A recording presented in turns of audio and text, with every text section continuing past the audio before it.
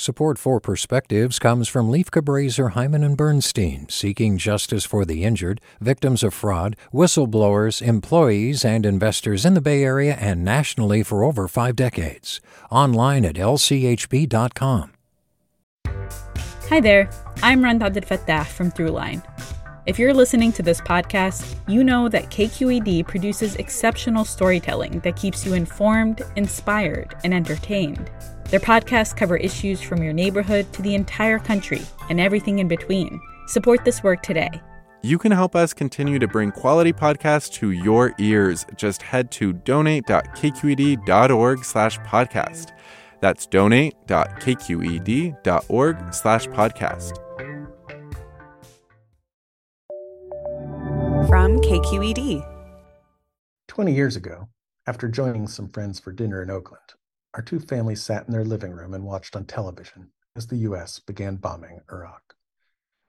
Anniversaries are interesting markers of our lives. Some bring back joyful memories and others moments of loss.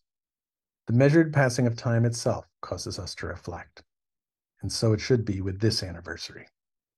It seems right to start by remembering that several thousand U.S. service personnel died in the war. Their loved ones will carry that pain forever and reflect on loss measured by empty seats at family tables. Tens of thousands more suffered debilitating injuries that changed the course of their lives and the lives of those who care for them. But the human cost for Iraq was much higher.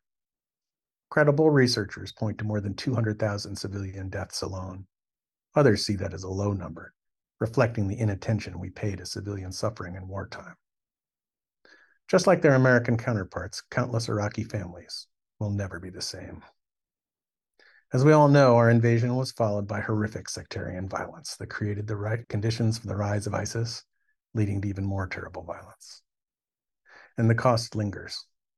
A Brown University study determined that more than 30,000 service members and veterans of the post-9/11 wars have died by suicide, significantly more than those killed in military operations.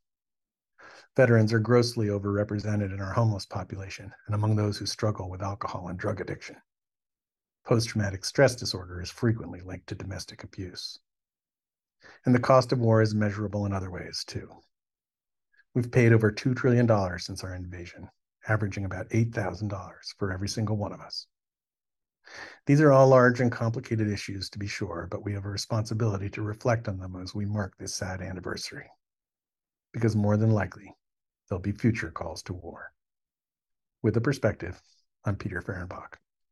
Support for Perspectives comes from Leif Cabraser, Hyman and Bernstein, seeking justice for the injured, victims of fraud, whistleblowers, employees, and investors in the Bay Area and nationally for over 5 decades.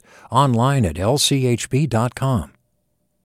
Hey, it's Avery Trufelman, host of Articles of Interest, and I've got to say, I've been a fan of KQED ever since I was a little kid, and I would come out to San Francisco to visit my grandma. It was just what we'd always turn on every time we got in the car, every time we were making dinner and turning on the radio. It was always KQED.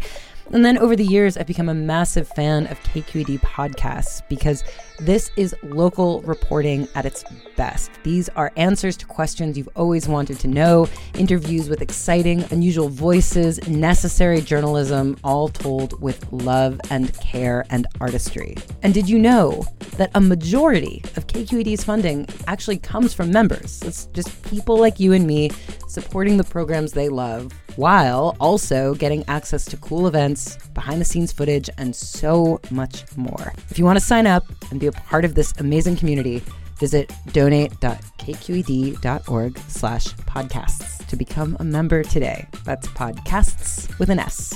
Thank you for listening, and thank you for your support.